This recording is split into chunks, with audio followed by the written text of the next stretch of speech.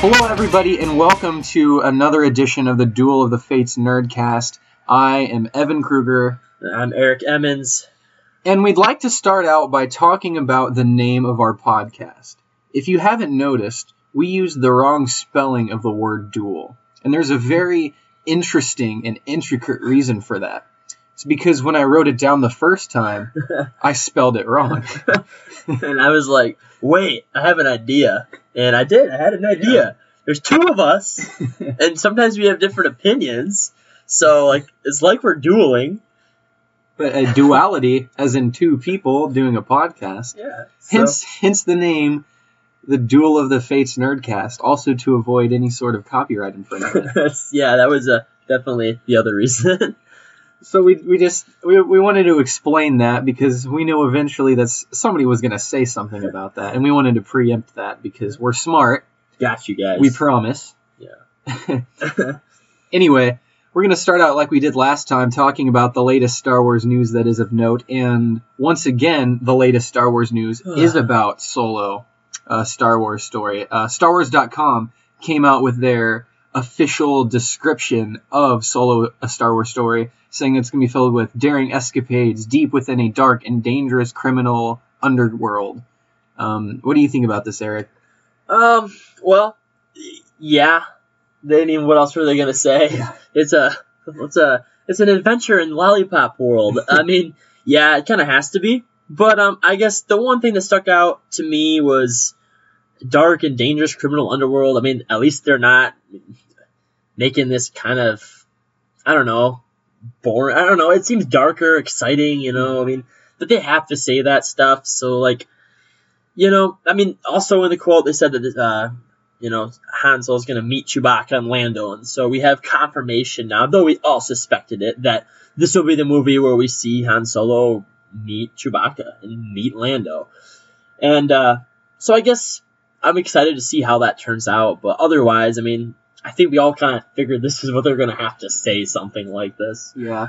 And I think it's interesting how that kind of contrasts with the picture that we initially got of Solo, a Star Wars story as a comedy.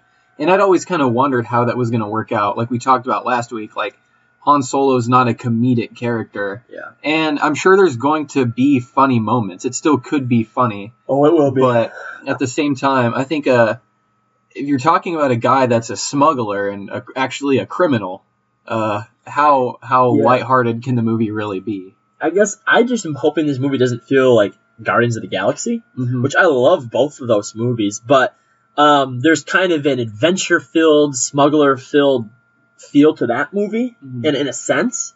And I hope this movie feels darker and less...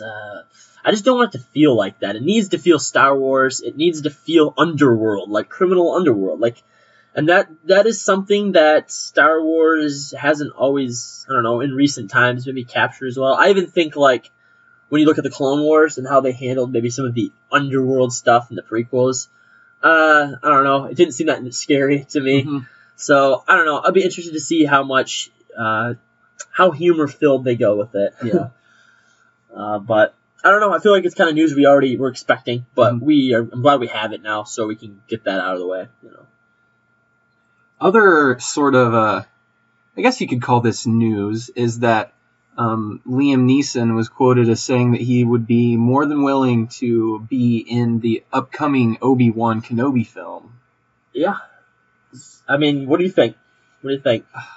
I would absolutely love that. And you said it earlier that, all the time we get people saying, I'd love to be in this movie. I would totally do that. And then we never actually get it. But this is one instance where it doesn't make sense to me for Disney to not listen to the fans. Of course we want Qui-Gon. We haven't seen him since episode 1. We've heard about him. He was in the Clone Wars for one episode. Yeah. But we just haven't seen him. And the idea of the Force Ghost, he's the one that figured out how to become a Force Ghost. And we haven't seen him in a movie since. Yeah. And, I mean, also... he was supposed to, we were talking about this, he was supposed to be in Revenge of the Sith. He was supposed to be in the end scene when Yoda's, at the very end of the movie, Yoda was going to have a conversation with him, and it got cut, which to me is just sad, because it could have been amazing, really, and it would have tied the first movie in a little bit better. because you kind of can get rid of that movie, and you still have the same story, really. That movie doesn't add anything new. So, yeah, I mean, I will say, Disney they do listen to their fans to a point. I mean, I would say that the Obi-Wan Kenobi movie is largely due to, like, a lot of you guys out there listening, and I know me and Evan, I mean, whether it was just social media or whatever it was, I mean, we were talking up the Obi-Wan movie. Like, it had to happen for us, you know? And I think Disney listened. I do. I don't think that was in their original plan way back when they were creating everything for Star Wars. And I think they did hear the overwhelming cries for an Obi-Wan Kenobi movie. So hopefully they listen to this. I think it'd be awesome. Yeah, it makes sense. I mean, what is Qui-Gon doing out there in the Force Ghost world right now? I mean, why isn't he in The Last Jedi, you know? I mean, I have to think there's more going on with Force Ghosts, and we're going to actually talk about that later a little bit. Right. But Force in particular. But, I don't know. I've always had a little problem with the fact that the Force Ghosts just show up like little therapists, you know? Like, oh, you're depressed? Well, here I am. Here's a quote. You can write this down. Go out there and kill him. Yeah, going forward in Episode 9, we know that's going to be explained a little bit more, but I think adding Force Ghost Qui-Gon to this Obi-Wan anthology film could go a long way to filling that sort of gap. Yeah. Also, I think really the purpose of the anthology films, at least in my mind, is to be tangential and yet integral to the wider Star Wars story as a whole. They're not so broad, really, that they're a whole, like, another addition to the canon, really, a whole big movie, if that makes sense. Yeah. But they're still telling a story that's important. And I think that what Obi-Wan did between episodes 3 and 4 is extremely important. There's been comics about that aren't canon anymore. We've gotten some books about that aren't canon anymore. Yeah. And we saw a little bit of old Ben Kenobi right before A New Hope in Rebels. But that's awesome. About it. Yeah, which was amazing. But we still don't really know all that much what he's doing. Did he stay on Tatooine the whole time? What sort of danger was Luke ever in when he was growing up that Obi-Wan got him out of that maybe Luke didn't even know about? Yeah. And people have pointed this out before, but I don't know if this is worth pursuing. But really, Anakin Skywalker, when he meets when they fight in Episode 3, right? Then there's this long gap, and then they fight. You know, he fights Vader, and he says, "What's he say to Vader?" The last time we fought, you were what does he say? The last time we fought, you were the master, but now I'm the master. Something like that. Something like that. And it's always not made a lot of sense. And I was but a learner. Yeah. Now I'm the master. Yeah. But anyways, a lot of people pointed out that you could have, and of course, I do not want oversaturation with Darth Vader, but other people pointed out, Christian Harloff over at Collider pointed out that, like, Darth Vader would actually be a suitable bad guy for Obi-Wan Kenobi movie. But if we're gonna get him in Solo, then you're oversaturating us. I don't need him in 3 of the 3 standalone movies. If he wasn't gonna be in Solo, which it sounds like he is, and I have problems with that, but we'll see how it turns out. I wouldn't mind seeing Vader in Obi-Wan. You know, I think one problem with that is that how much of the Empire can you really get involved? Because Darth Vader didn't know about Luke. No, I agree, but there's just a lot of open-endedness to even their discussion there definitely seems to have been, as people pointed out, a possible meeting between him facing him as Anakin and facing him as Vader. Another time they met. That just, I mean, that's just what some people have got out of it, and I would agree that you could make that argument. But I don't know. I don't even know who I'd want to be the villain for an Obi-Wan Kenobi movie, but that hasn't been talked about much. But it could be a lot of interesting things. Maybe a bounty hunter or something. Bounty hunter. I don't know. Can it be Imperial? Because I feel like if you throw the Empire in there, don't you think that if Darth Vader knows where Obi-Wan is, that he's going to want to come and kill him? I agree. I mean, but that's assuming that for sure, which I do think it's very likely Obi-Wan. This is going to be a movie set purely on Tatooine, and I think it should be. But you could definitely see him going off and doing something else. I mean, who knows? But I agree. It probably won't be. If it's on Tatooine, it's not going to be Imperial.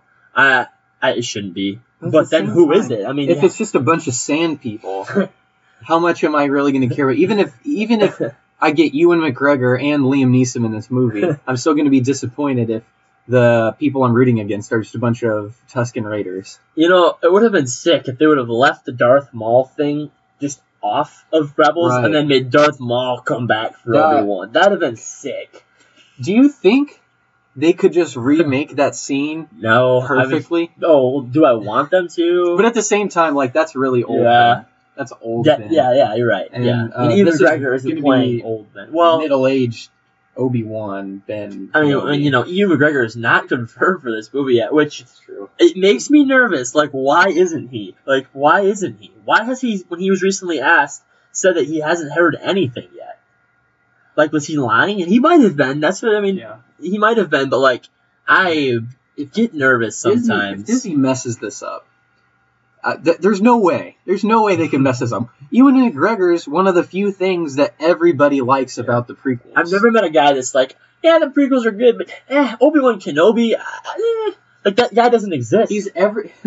He's everyone's favorite prequel character besides Darth Maul. Yeah. And even that, I think most people like him more than Darth Maul. I do. Yeah. I like Darth Maul a lot, but there's something so charming and lovable about Obi-Wan Kenobi. He's so gallant. He's so noble. Especially in the Clone Wars, you feel so much for the guy with all that he goes through, and he's still one of the kindest Jedi out there. Yeah. Well, even in the Clone Wars, I mean, talk about some stuff he went through, and does he ever even turn dark for a moment? I mean, a lot of other Jedi have dark moments, and I'm sure if we thought hard enough, we could think of something where he's bendable, but he's just overall a strong man in the Force, One thing from a lot of the comics about Obi-Wan between episodes 3 and 4 is that he's really going crazy a little bit. Yeah. He talks to himself sometimes, and I wonder if they'll go that route. It's interesting when you think of Yoda, right? Mm-hmm. Episode 3 Yoda to Episode 5 Yoda. There's a huge change, and Yoda seems to have gone crazy a little bit. And it's almost I wonder if when a Jedi is alone long enough with the Force, they do. There's something where they've kind of gotten over this world a little bit. You know what I'm saying? Yeah. Maybe that's not true, but that'd be kind of cool if you incorporated his craziness and attributed it to maybe kind of some Force stuff, really. Yeah. But then again, Ben, he might be a little wacky, but I wouldn't call him crazy in A New Hope. True, he's not crazy. He still has his wits about him. I'm talking mainly about what you're talking about in the comics and stuff. But I agree. Yeah, he's a very level-headed man. Mm-hmm. But, yeah. So I think that pretty much encapsulates all of our expectations for the Obi-Wan movie. That's not going to be coming out until after Episode 9. But it's still exciting to talk about getting to see Ewan McGregor. It's the first standalone movie we really, really want. Yeah. I think Rogue One was the movie we all wanted but didn't know it. Yeah. Solo is the movie nobody wants and everybody knows we don't want it. and Obi-Wan's the movie that we all know we want. Yeah. And it's so far away. I'm just man, it's all I want right now. So we're going to be moving into a new segment that we have prepared for you guys, and it's something we're going to be doing regularly. And it's a character spotlight. We're going to be picking a different character each week, going through their story, a little mix of canon and some legend stuff. Some characters we just don't have enough canon stuff of. Right. Some we have plenty, but we're we're open to whatever. Mm-hmm. We'll talk about whoever on this show. And what that character means to the Star Wars galaxy as a whole, what they did, what they represented. Mm-hmm. And this week we are doing an interesting character, Mace Windu. Everybody's favorite. Yes, so what are your thoughts on Mace Windu, Evan? So we doing a little research for the show, we learned a few things about him that we didn't know. And one of them was that he had trouble building a lightsaber when he was a young learner. Yeah. And I didn't know that. I kind of always assumed that a guy as just attuned to the Force and powerful as Mace Windu would have been more apt at building a lightsaber. I think we always kind of think that building a lightsaber is super easy. I don't think I've ever had to sit and think, wait, is that probably difficult? Yeah. It's got to be, it might be a little difficult. But yeah, he did. He had a lot of trouble. and he basically was just like, okay, leave me on the planet. I'll figure it out myself. And he was presented with some purple crystals, and that's where he went from there, was building his lightsaber. He was eventually able to do it, and I don't know, it kind of starts to show you a little picture. Well, we have to paint a huge picture here of Mace Windu, but a little picture of him. I mean, he's kind of independent, in a sense, He actually had a vision of himself, before he built his lightsaber, of himself wielding a purple lightsaber, which was unique, because the majority of Jedi have blue or green lightsabers. Some Jedi prophecy right there. And I guess foretelling his dance with the dark side, in a way. Yeah. So the other big thing about Mace Windu is really he did dance with the dark side a little bit.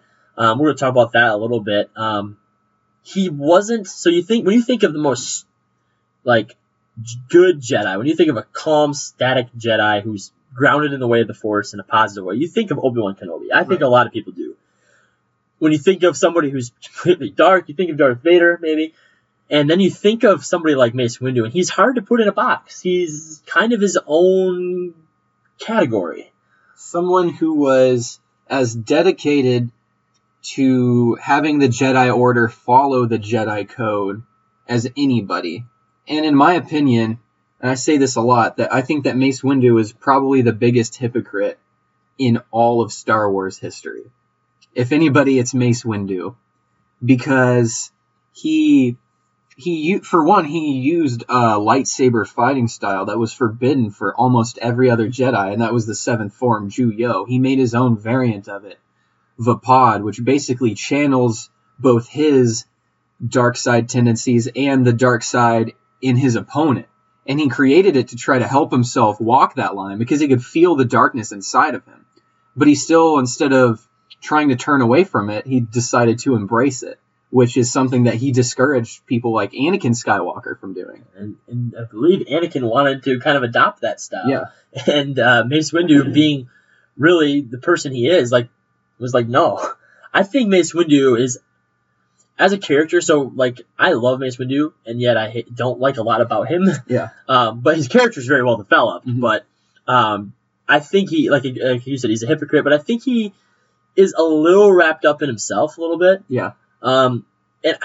He loves the Jedi Order, but at the same time, some of the things he does are very questionable. And he's got a lot of weaknesses too that I think are often not talked about enough. We think of him as this amazing swordsman, which he was but he also was probably the most blind person in all of the Jedi Council.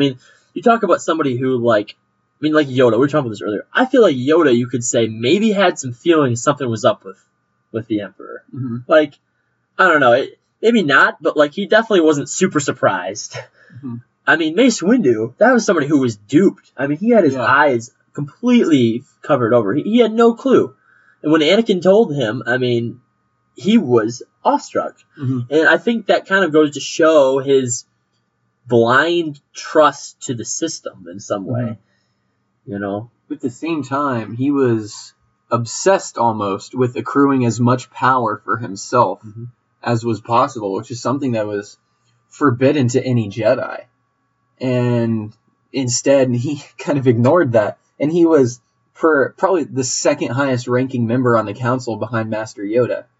And even still, why didn't the council do more about Mace Windu? That's what I've always kind of wondered, because, I don't know, they all seemed to like him, even though they knew exactly the kind of Jedi that he was. One thing that I think was part of that, and we were talking about this earlier, but his Padawans turned out pretty good. Now, granted, that wasn't always the case, but I think we were watching some stuff earlier, reading some stuff earlier, and I think a lot of the council really didn't want to question his method because it was producing good fruit. Right. And even in the world today, you have somebody that you want to fire, but they're doing a really good job. You're like, well, I guess, and I think there was some of that to Mace Windu, I think maybe the most interesting layer to who Mace Windu is his impact on Anakin Skywalker, and as a result of that, on the fate of the galaxy as a whole. Because I say this often, and this is kind of the consensus of the Star Wars community that we've kind of developed in order to I guess, come to grips with the prequels, is that the reason that Anakin Skywalker turned was because he saw that the Jedi were hypocrites. He saw that they were too wrapped up in politics. They were too wrapped up in the system. They were too wrapped up in the Order itself. Yeah. And Anakin kind of hated that. And nobody embodied that like Mace Windu. Yeah. Yeah. I mean, when you look at the character arc of Anakin, I don't think there's one of the most important characters that probably is often overlooked is Mace Windu. Mace Windu is incredibly important in pushing him in a direction that he doesn't want to go.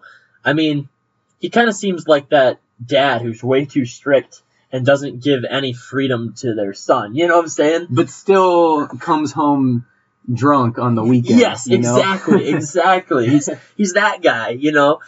And, I mean, you can start... I think one of the hardest problems with the prequels is you have a hard time ever feeling and sympathizing with Anakin. In this way, I can a little bit. I mean, Anakin has proven himself, especially if you watch the Clone Wars, it adds a layer to it. He's proven himself in so many ways. Now, if you just watch episode 2 and 3, you might say, how has he? You know, has he really? But you watch Clone Wars and you see Anakin Skywalker, and for a while, Master Anakin Skywalker. But it really seems like there's a hole there. A hole there where it doesn't make any sense. And I think Mace Windu's character is very important in helping me understand Anakin and appreciating him a little bit more. I'm trying to appreciate the prequels more. I feel like I do way more than I used to. I think there's kind of a resurgence in some prequel love. But I think Mace Windu is a character that should be looked at more when discussing Anakin's motives, because the whole Padme thing, it doesn't really work. It doesn't part, but it's not all of it. It can't be, because it's kind of dumb. Yeah, really. Yeah, it just wasn't handled well. I mean, you have one of the best actresses, in America right now, not in America, in the world right now, really. It wasn't her fault for acting. It was just bad storytelling. Yeah. And but like I said, the way I kind of can rationalize that a little bit more now is looking at Mace Windu, and he was a big problem from Anakin's perspective. He was a man that made. It was kind of rash, it seemed like, and nothing embodies that more than him rushing to arrest the Chancellor right when Anakin told him that he was the Sith Lord. He didn't even know for certain. All he had was the word of this one kid that he didn't even trust. And he gets 3 other dudes who were obviously not up to the task to go and arrest a Sith Lord that had fooled the entire galaxy. I will say, I think that kind of shows some of his arrogance. He thinks he's going to be able to do this with this little squadron. I mean, how many Jedi do we think are at the Jedi? How many Jedi could he have brought? Way more than what he brought, right? Yeah. I'm guessing, I kind of always feel like this is his little social group. And he's like, guys, hey, let's go save the galaxy and look like a bunch of, heroes here. Because, there's so many more people that could help him with this, And no, he just goes off on his own and fights a good fight. And we've talked about this before, how much was intentional with, the Emperor let him win. That's kind of been a discussion. But either way, you can say that, through kind of harnessing the Emperor's darkness, what we were just talking about with his style of fighting, he was able to fight probably one of the most powerful beings ever in the Star Wars universe. And I guess that shows both the strength and the weakness of Mace Windu in one instance. He's such a character that embodies tension, really. Yeah. In my mind. Yeah, and I think that's why the purple lightsaber is a great choice for him. If he had a green lightsaber or a blue lightsaber, I would be like, okay, but it would just feel like any other guy, but all of a sudden he's got this weird problem. And I think it's kind of cool that lightsabers do tell a story. The color of your blade is going to tell you a story, you know? I think that's about all that we can say about Mace Windu. Yeah. He's a complex character. He is. We're going to move from that into something that we kind of referenced earlier, and that's we want to discuss the evolution of the Force throughout both, I guess, Star Wars history and from our perspective, the unfolding of the movies as well, how that's happened. Yeah, so I think what we were talking, what I've kind of been thinking through recently is when you look at the first 3 movies and you look at how the Force is handled, right? And then you look at the prequels and how the Force is handled. And then you look at the new saga and how the Force is handled. You kind of get 3 different pictures. And I guess for some people, they may hate how the Force was handled in The Last Jedi in particular. I don't think that much was really developed in Force Awakens that was new. But The Last Jedi had some insane stuff delving into the Force that I think we should talk about. And some people may not like it. I personally am a fan of it. But starting with the first 3 movies, the original trilogy, I guess what was your thought on the original trilogy? I think this is what we all love. This is what started the Force for us, right? This is where we first heard of it. How do you feel about the original Force, if you know what I'm saying? It's probably the most important original trilogy movie concerning the Force is Episode 5, because I guess that's the most long, drawn-out discussion about the Force. And really, it's Yoda's perspective on the Force, but it's mysterious. It's this power that it can be used, but it's not restricted to just one person or even the Jedi. It's between all living things. It surrounds us and penetrates us and binds us together, you know. As Yoda says, we're luminous creatures are we, not this crude matter. And I guess it's shown as what gives the galaxy life, and what makes living in the Star Wars galaxy worth it. Yeah. Star Wars without the Force is not Star Wars. It's Star Trek. Nobody wants that. Yeah, exactly. Nobody wants that. I mean, really, what is the point of Star Trek but to be a ripoff? Well, not a ripoff. A less cool version. I know. A less cool version. All right. Yeah. So yeah, I agree. I think that also like just the trilogy set up the foundation for which the Force could be discussed, right? Like we knew there could be more abilities within the Force because of how it was originally handled in the first trilogy. It wasn't a set of rules of how things had to be. It was vague enough that you could fit anything in there that made sense. Yeah. And you see Episode 5 and Luke's hanging out the bottom of that at Cloud City, and basically Leia, gets this feels that she needs to turn around, and they go back and get him. So now you start to understand that the Force actually can communicate things, right? You're developing these concepts. So I think everybody, if you're a Star Wars fan, you probably like how the Force was handled in the first 3 movies. The bigger discussion is the prequels. Well, that's starting the bigger discussion. Midichlorians. What are you thinking, Evan? I'm really glad that midichlorians were only referenced in Episode 1 and never again. But they were referenced in Episode 1.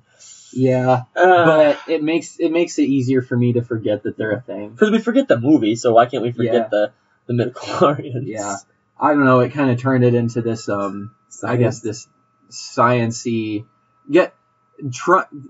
One thing I love about Star Wars is they don't always try to explain why things happen or why things are even possible. They just are, and it's almost trying to take the Force, which is this esoteric, mystical thing, and boiling it down to some creatures in your blood, which is stupid. Yeah, so the prequels really were, in my opinion, downhill for the Force. The concept of the Force, specifically, I mean, it really was just that one scene when you get the, let's get the little, what did he get? The little blood. Bloods, yeah, from little baby, from little Annie. I mean, it became comical, really. I mean, it was so, and I don't know what George Lucas was thinking here, because this isn't like a new company and a new everything, and they're going to try to reinvent it. This is George Lucas. It's the same guy from the original trilogy. Yeah, and I just don't know where he thought that was a good idea. Like, you can see good ideas in the prequels. Darth Maul was a good idea. Qui-Gon Jinn, I think, was a great idea. All those great ideas. And then you hit the midichlorians, and it's just like, what are you doing, George? What are you doing? I mean, that's obviously the biggest downfall. And I think the rest of I think the prequels do kind of make the Force really, and we'll talk about this in The Last Jedi, but it does making it moving rocks. It's less, you can say spiritual in a sense. Mm-hmm. It's less mystical. It becomes literally a power. It becomes this thing that the Jedi Order has a monopoly on, and everybody outside the Jedi Order is either indifferent or hates them. Mm-hmm. And so as a result of that, a lot of people would be indifferent to the Force, hate it, or not even know that it's a thing. Yeah. I actually think, and we can start to dive a little bit, because I feel like there wasn't any interesting new thing that came out of the prequels and the Force. It was just a lack of depth to the Force. And so I think the new trilogy was actually responding to that a little bit. It was trying to get away from, specifically Last Jedi, when we're talking about the new trilogy, because Force Awakens, for whatever you love about it, it didn't dive into much mystical elements of the Force. That one quote, though, "We use the Force." That's not how the Force works. That's true. The Force isn't just something that you use. Yeah. You can use the Force, but that's not all that it is. It's much more important. Mm-hmm. That's why the Jedi revolve around the Force, right? Because it's not like this group of guys who've got this, like you said, this monopoly around this power. Mm-hmm. And I think that's what's really the prequels did. And it's one of my biggest problems with the prequels. It really is the fact that the Force becomes trivialized. Yeah. So when people talk about the prequels and the problems, I think we should look at the prequels less as we should examine the storytelling, but there's some concepts in the prequels that are just not good concepts. The ideas of the Force, right? Maybe that's just not good stuff, Maybe you could explain that as being that, no, that's not how the Force actually was, but that's what it had become to the Jedi. And I guess that makes it a little better in my mind. And that's The Last Jedi. The Last Jedi really tackles Luke that. Says that. Luke basically says that. And so I guess we'll go into that now. I am of the opinion, though there's some wacky stuff in The Last Jedi having to do with Force abilities, and we can disagree with them. Some flying in space. Yeah, but I will say, I think the new trilogy in The Last Jedi, and I know Evan doesn't care for the movie, I like it. We're dueling on that issue all the time. But I think, and I'm interested in your opinion, that one of the best things that come out of The Last Jedi was the concept of the Force. It has become mystical again. Luke's lines about the Force, when he's sitting on Act 2 in that big cave, right? And he's talking about the Jedi, I mean, he really kind of voiced all the problems I had with the prequels and how they viewed the Force. Mm-hmm. And I think that's we talked last week about Rey and Kylo being an amazing part of The Last Jedi. Right. I really think the Force, yes, the flying thing was a bit crazy.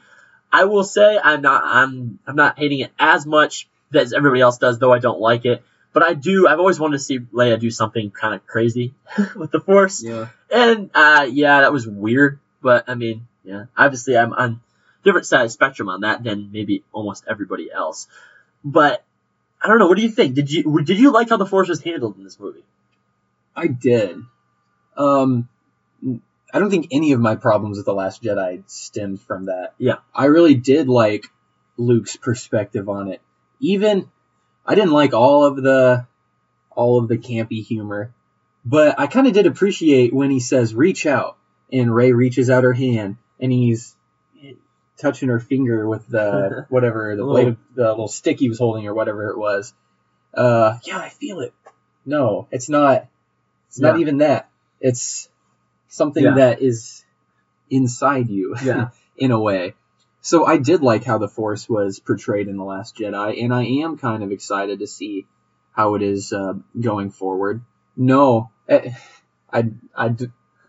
thought Broom Boy is kind of dumb, but Broom Boy. But maybe he won't be. Maybe he won't be later. Let Broom Boy be. But I guess I do like the idea that the Force isn't something that's genetic. It's not something that you inherit. It's greater than that. It's something deeper than that. Yeah, and I think that's what. There's two things I do want to talk about in relation to the Force in The Last Jedi.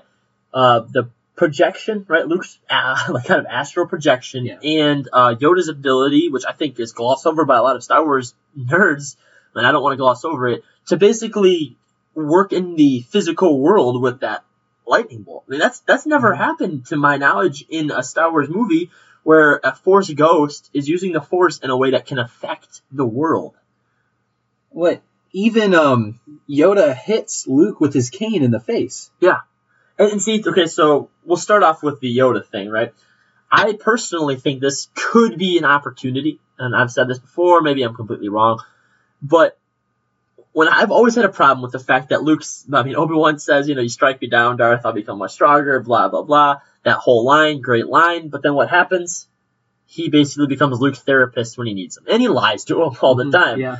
And I'm like, well, how did he actually become any stronger? Like, I really think he could have done everything he did for Luke by being there for him, plus be another guy wielding a lightsaber, which was a problem I had. Yeah. But if you were to say, which you could say now with this movie, that there are some abilities that you can learn when you're a Force ghost, right? When you're in that area of the Force, that through intense training maybe and practice, because we know that like in the Force ghost world, you actually do train. Like you're not just sitting there, right? What if you can actually affect the world? And that's kind of what Yoda has finally been able to do. What if he just got to that point now, kind of? And I'm not saying that's the case, but I think you could open doors with this concept that we've never opened, and I would love to see them address, because now, when I watch Episode 4, I can go, yeah, what Obi-Wan has in mind is that he can actually go and start training and how he can influence and work in the world from being a Force ghost. Obi-Wan movie. Obi-Wan's talking to Qui-Gon, and Qui-Gon reveals, I didn't just become a Force ghost, I'm actually learning, I'm training, I'm becoming something. And that's why Ben knows that if Darth Vader strikes him down, then he shall become more powerful than he could ever imagine. Dude, so that would be perfect. I don't think it's going to happen, but that would be perfect. That would be excellent. Yeah. So I will say, I think Yoda influencing the world like he did, right, being able to interact with Luke, was a great thing. I think that it moved the Force along in a way that I've kind of been hoping it would move for a long time. One fear I do have, though, is I don't want Force ghosts to become gods. I don't want them to become, even to have, like, they won't, but even to have the potential to be the eagles from Lord of the Rings, that come in and you could even say, why didn't the eagles carry them to Mount Doom? And consequently, why didn't Yoda just show up and zap all these stormtroopers? Yeah. Why does this battle have to happen when there's these Force Jedi, these Force ghosts that could have easily won the battle, and they're immortal? Yeah, I agree. No, I agree. There's a fine line that they need to walk there. I'm telling you right now, calling it, right? Next movie, Episode 9, Snoke shows up as a red Force ghost and gets in a battle, okay? with Force Ghost Luke and Yoda and Qui-Gon and Anakin, and he fights them all, and then Doctor Strange comes through a dimension, and we have the full Disney powerhouse battling it out in the other dimension. Oh man, that'd be something else. But I think that what Force Ghosts are is maybe not something that could be pursued in an anthology film, but I think they'll make comics about it, definitely. Yeah. Yeah. I could definitely see that happening. Okay, so last thing on this whole concept of the Force, Luke's astral projection across the galaxy. Some people had a problem with it, some loved it. I will come out and say I thought it was awesome. And because everybody wanted Luke to do some cool, crazy Force power. And he basically did. I thought the fact that I don't know.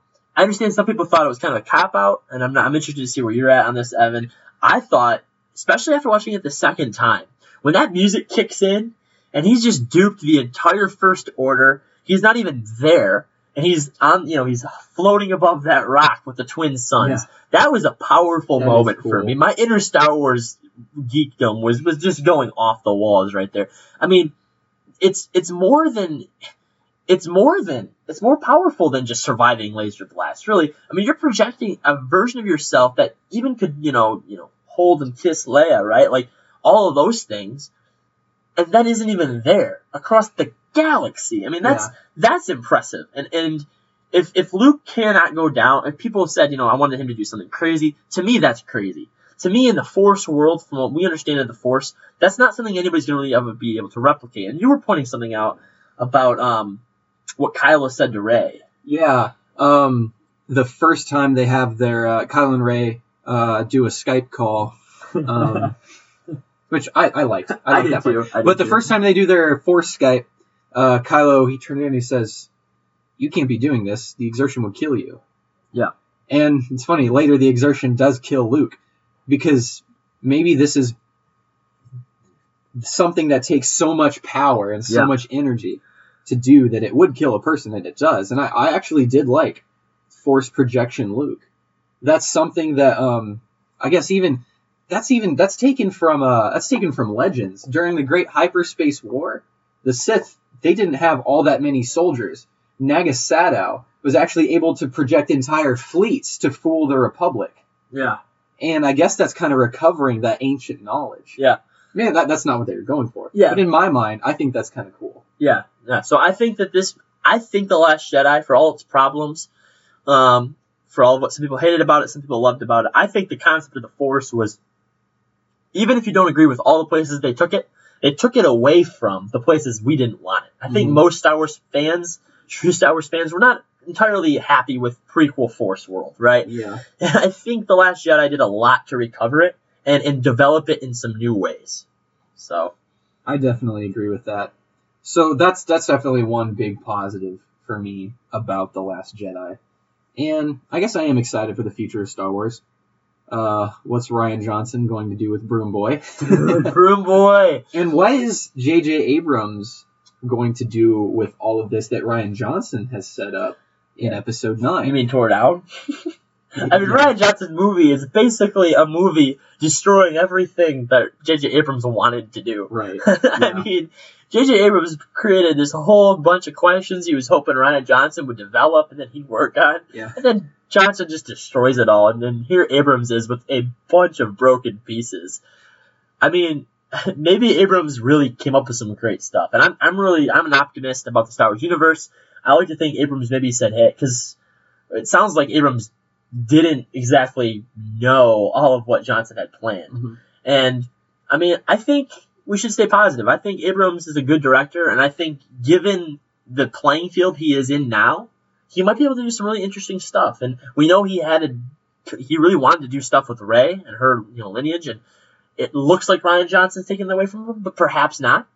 So it leaves some interesting questions. I think at first coming out of the movie, me and Evan both said, like, what's there left to do? Yeah. I mean, it's just going to end up being a long movie where we have to wait for one of Rey or Kylo to kill each other, and hopefully Rey will win, which we know she will.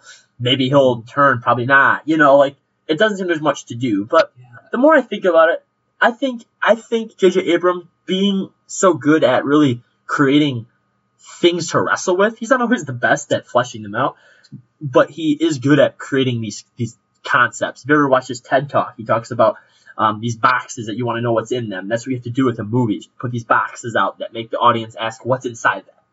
And you don't tell them, Mm-hmm. And I think now maybe he'll be able to kind of do some stuff in this new movie where you go, oh, there's got to be something else to this, So that's what I'm excited for in the next movie. And I do have faith in J.J. Abrams. There's hope for the future. We can all put on our rebellion rings and flash them at the Broom sky. Boy! Yeah. So I think that's all that we have for you today. I want to thank you for listening. And for Eric, I am Evan. This has been the Duel of the Fates Nerdcast, and we will see you next week.